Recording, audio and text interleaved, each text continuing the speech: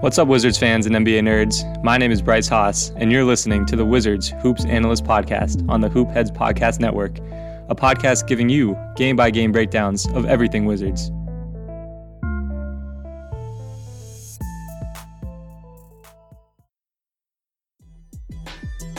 Hoopheads Nation, we appreciate you listening to this episode of Wizards Hoops Analyst.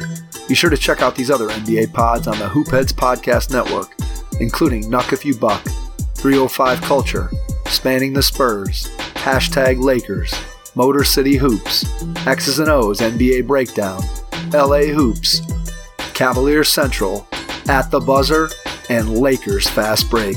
Plus our coaching-focused podcasts, Thrive with Trevor Huffman, Beyond the Ball, the CoachMaze.com podcast, Players Court, Bleachers and Boards, The Green Light, and Courtside Culture.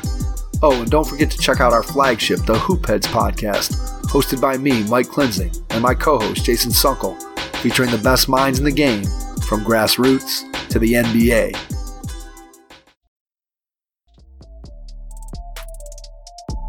Hey Hoopheads, we all hate ankle sprains and they happen way too often. Ankle injuries are the #1 sports-related injury. Arise is trying to change that. With the iFast, your athletes get preventative protection and full mobility. Athletes no longer need to wear bulky braces that limit performance and give mediocre protection. Anyone playing sports should be using these products. Keep your athletes in the game. Don't wait for them to get hurt to take action. Visit www.arise.com/team pricing to learn more. That's ARYSE.com.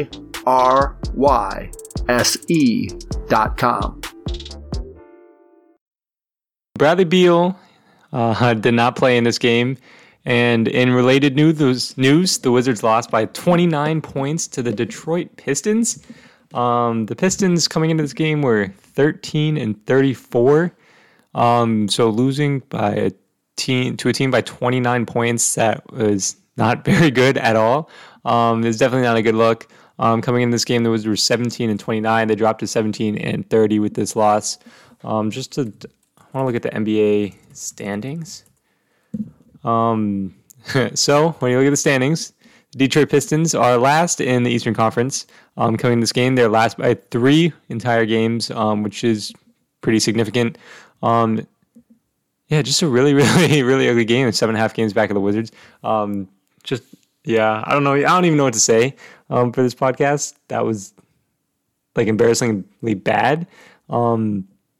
Just talk about the Pistons team stats coming into this game. They were 25th in offense with an offensive rating of 108.1, 15th in defense with a defense rating of 112.9, and their overall point differential was -4.9, which is good for 25th in the league. Just to go over the overview and 4 factors type of stuff for this game, the Pistons' offensive rating was pretty good with an offensive rating of 116.5, 64th percentile. That's not anything insane. That's really good. But the Wizards' offensive rating was 87.5, good for the 2nd percentile. Their effective field goal percentage was 50.6, good for the 31st percentile. Their turnover rate was 15.4, good for the 36th percentile. Offensive rebound rate 10.2, which is good for the 1st percentile. And their free throw rate was 7.1, good for the 3rd percentile. And in shocking news, the Wizards, when they got to the free throw line, their free throws were not more efficient than just normally shooting. And normally shooting, they weren't efficient at all. The Wizards were 6 for 19 from the free throw line, which is absolutely insane. They're 5 of 19 from the 3-point line, which is also absolutely insane. The last time I saw a team go 5 from 19 from the 3-point line and 6 of 19 from the free throw line, right? I think I was I must have been 6th or 7th grade or 8th grade or something. And one of the dads for my rec league kept stats for the season. Those are basically on an off night. Those are what our stats might look like in terms of free throw shooting and 3-point shooting. Just abysmal. Really? just to not to call anyone out, but Russell Westbrook was 1 for 6 from the free throw line. Alex Leonard was 0 for 2. Denny Avdija was 2 for 5. Rui Hachimura 0 for 1. Chandler Hutchison, 1 for 2, and Robin Lopez 2 for 3. just terrible. From the 3-point line, the guys who are shooting were Denny Avdia 1 for 4. He's really, really struggled, especially as of late. And he started off the season so well. I was trying to tell people, calm down. I don't want to toot my own horn, but this is where we're at. That's what you call a regression to the mean. He's going to, at some point, regress back up. Regression can like go both ways.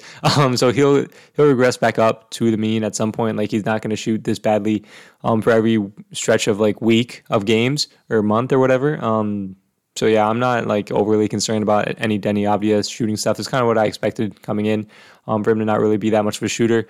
Russell Westbrook was 1 for 5, a little less than you'd expect. But like if you only shoot 5, you expect him to either make 1 or 2 and probably leaning closer to 1. So I guess that actually is what you expect on an average night from him. Hutchison was 0 for 1. Garrison Matthews 1 for 2. Isak Bonga 0 for 2. Robin Lopez 0 for 1. Howell Neto 1 for 2. And Cassius Winston was 1 for 1 from the 3-point line. All of that adds up to 5 or 19, which is just terrible. Just terrible. Overall, the Wizards, and obviously that's the shooting profile. They didn't help themselves by not really getting to the rim at all. They only shot 24% of their shots at the rim. They made a good amount of them, but I mean, if you're shooting that terribly, you got to get to the rim more often. Part of why they couldn't get to the rim as much was because of the Pistons' drop coverage. And without Bradley Beal, you don't really have anyone to kind of like be a threat to them dropping every single possession. Like Plumlee and Stewart just dropped inside the paint.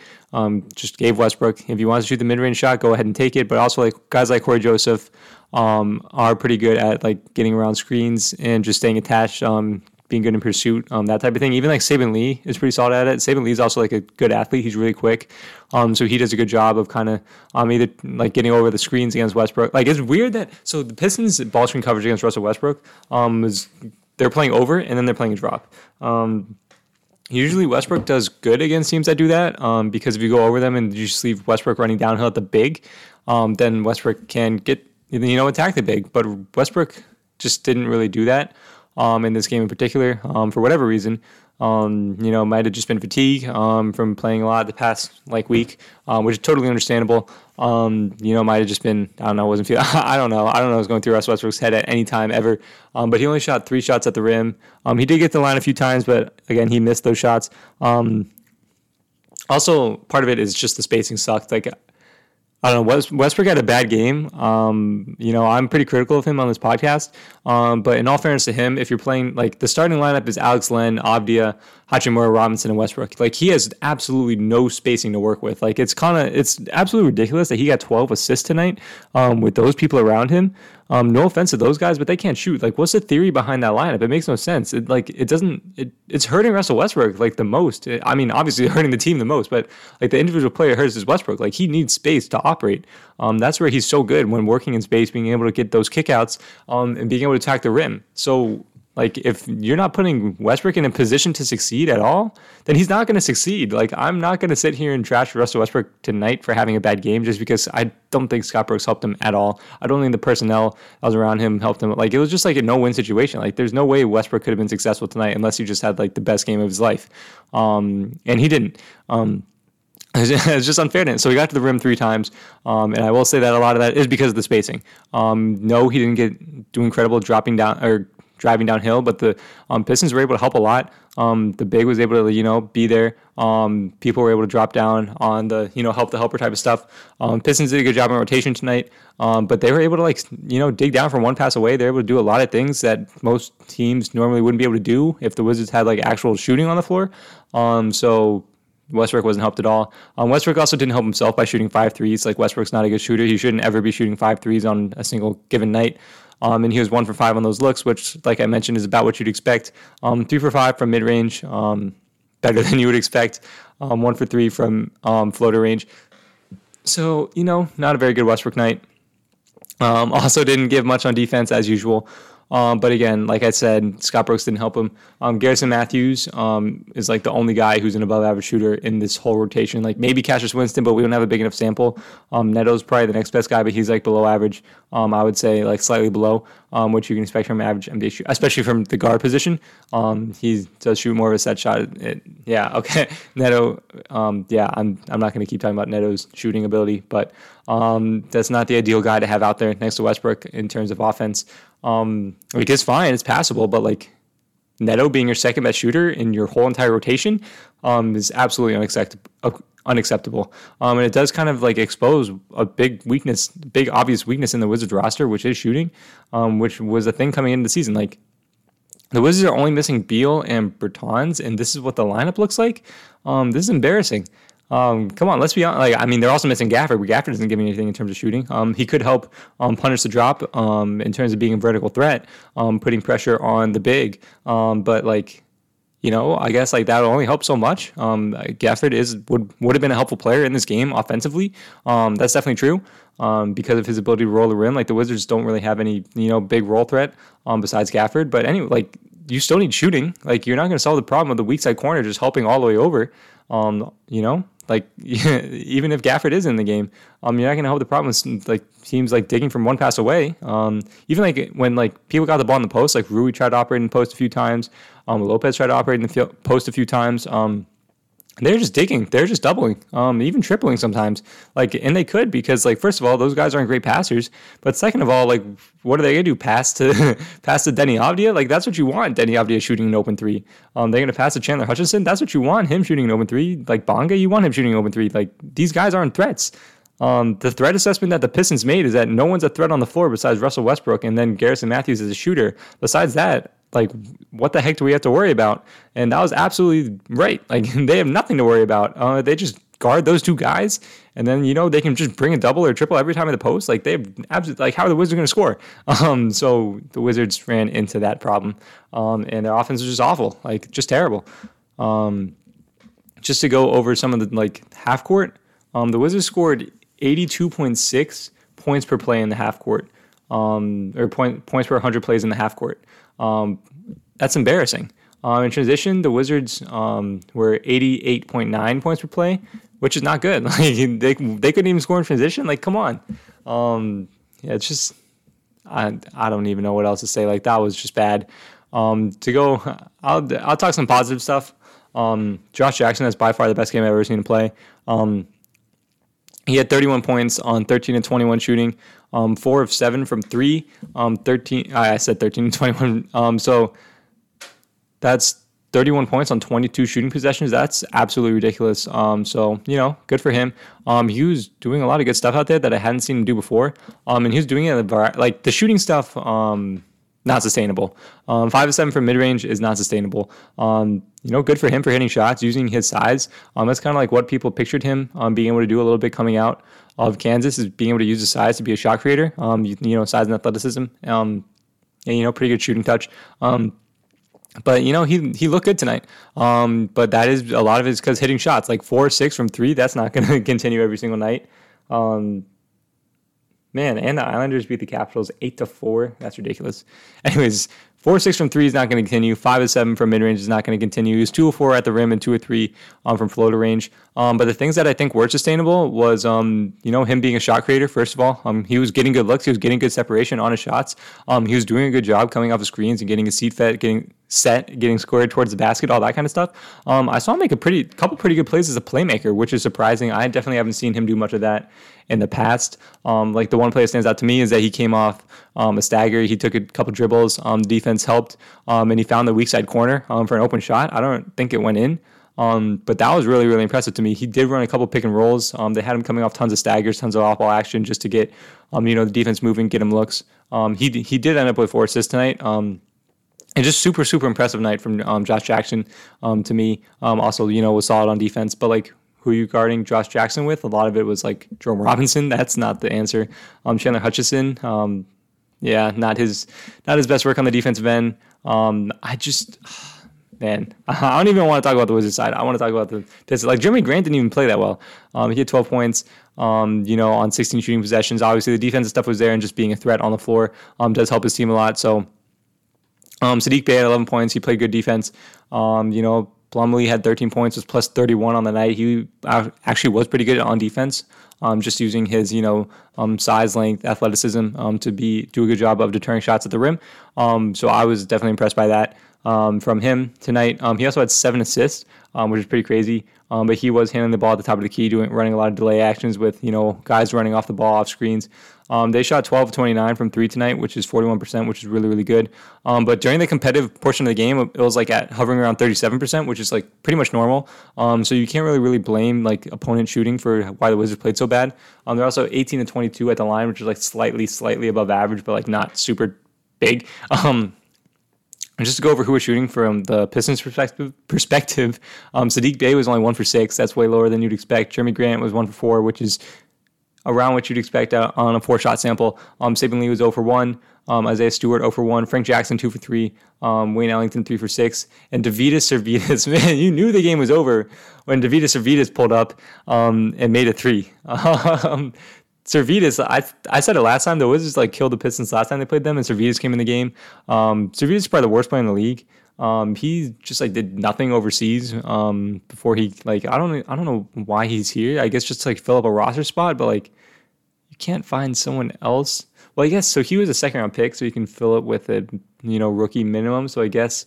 So since he's a rookie, then I guess he has a smaller contract, so fine, whatever, bring him over. But come on, there's gotta be someone else that you can sign on a rookie minimum scale contract, and just throw him out there. There's no way Davidas Servidis is your best option. And he's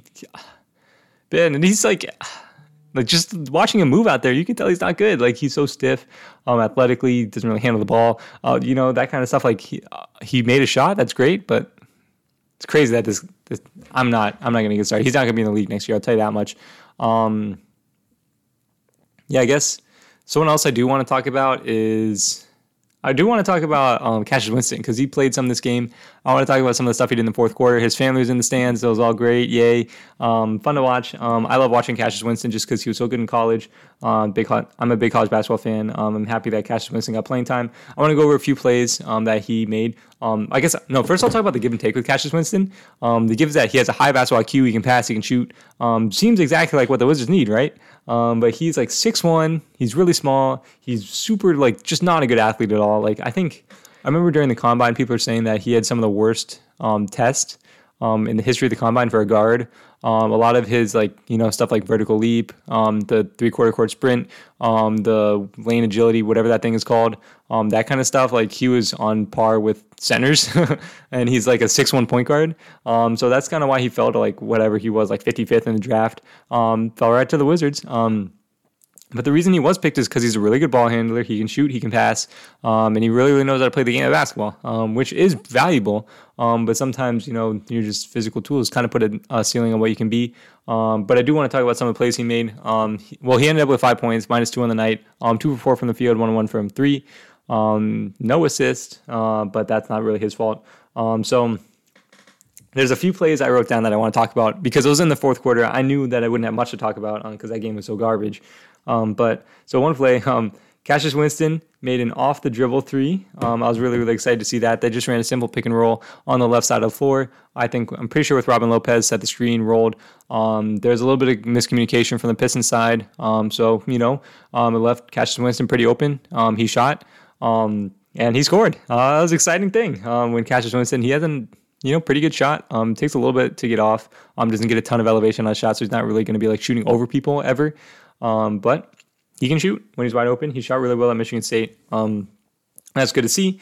But then the very next play down the court, the Pistons ran wedge action. They got Tyler Cook switched on to Cassius Winston, and Cassius Winston picked up a foul because he cannot guard anyone in the post in the NBA.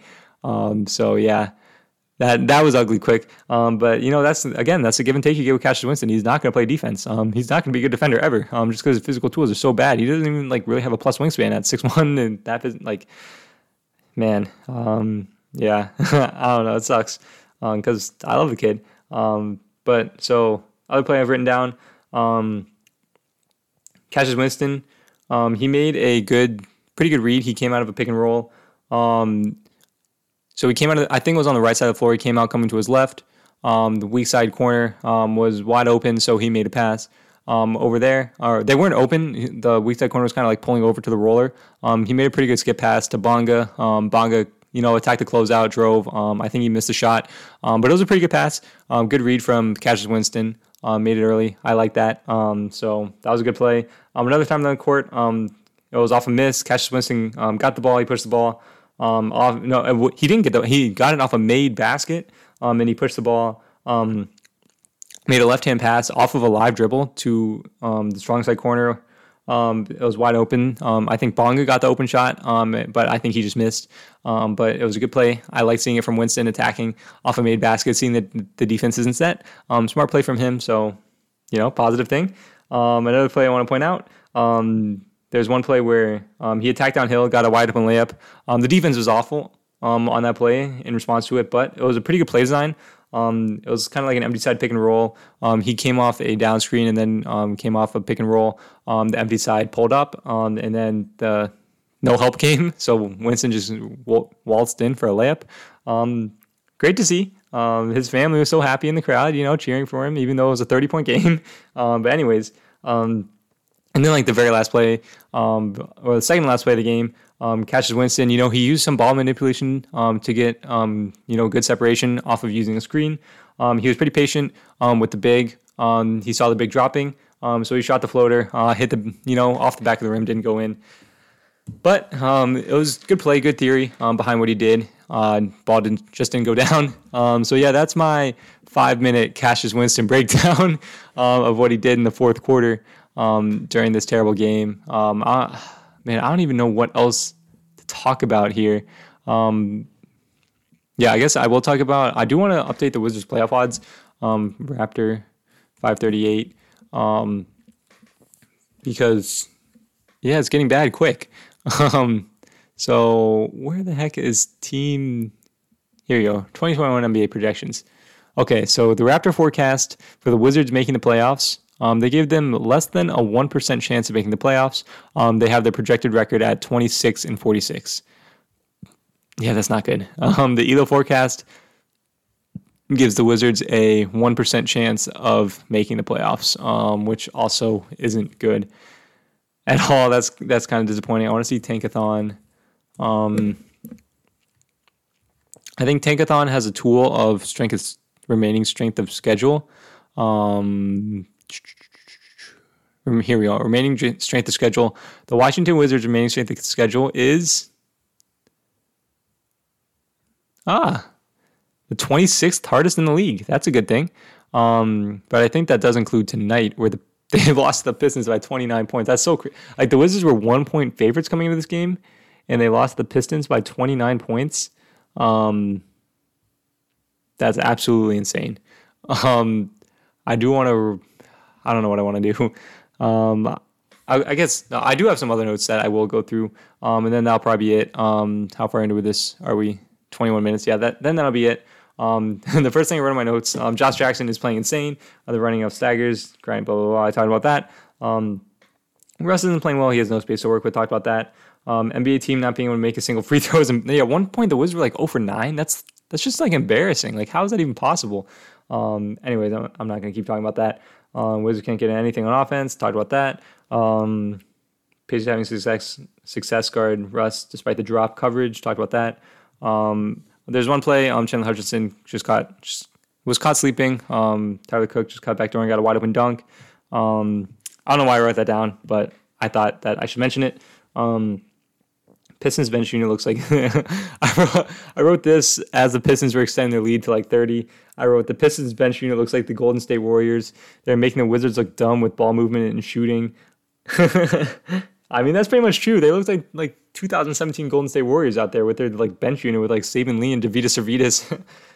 That's just insane. That guy's Wayne Ellington running around like Klay Thompson out there. Anyways, just not a good game.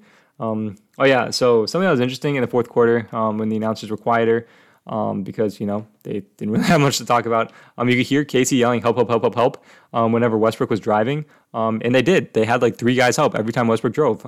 Back to my point where I don't know if this is a really bad Westbrook game or if I think it's not really as bad of a Westbrook game as it looked, or just a bad spacing Westbrook had no chance game.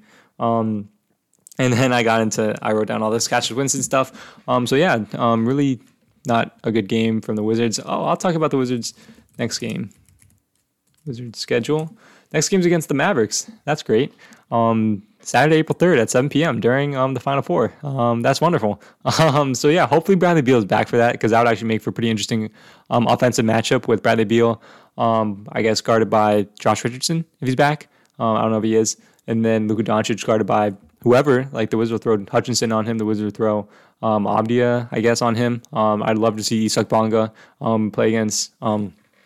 And then I wonder how Westbrook's going to look in pick and roll against Kristaps Porzingis to see if he can move his feet. Like, obviously, he hasn't looked that great so far this season, or maybe they're just going to play a drop. But then what are they going to do in a Bradley Beal pick and roll? They're going to have to come to the level of the screen. And then also, what are the Wizards going to do against pick and pop against Kristaps Porzingis?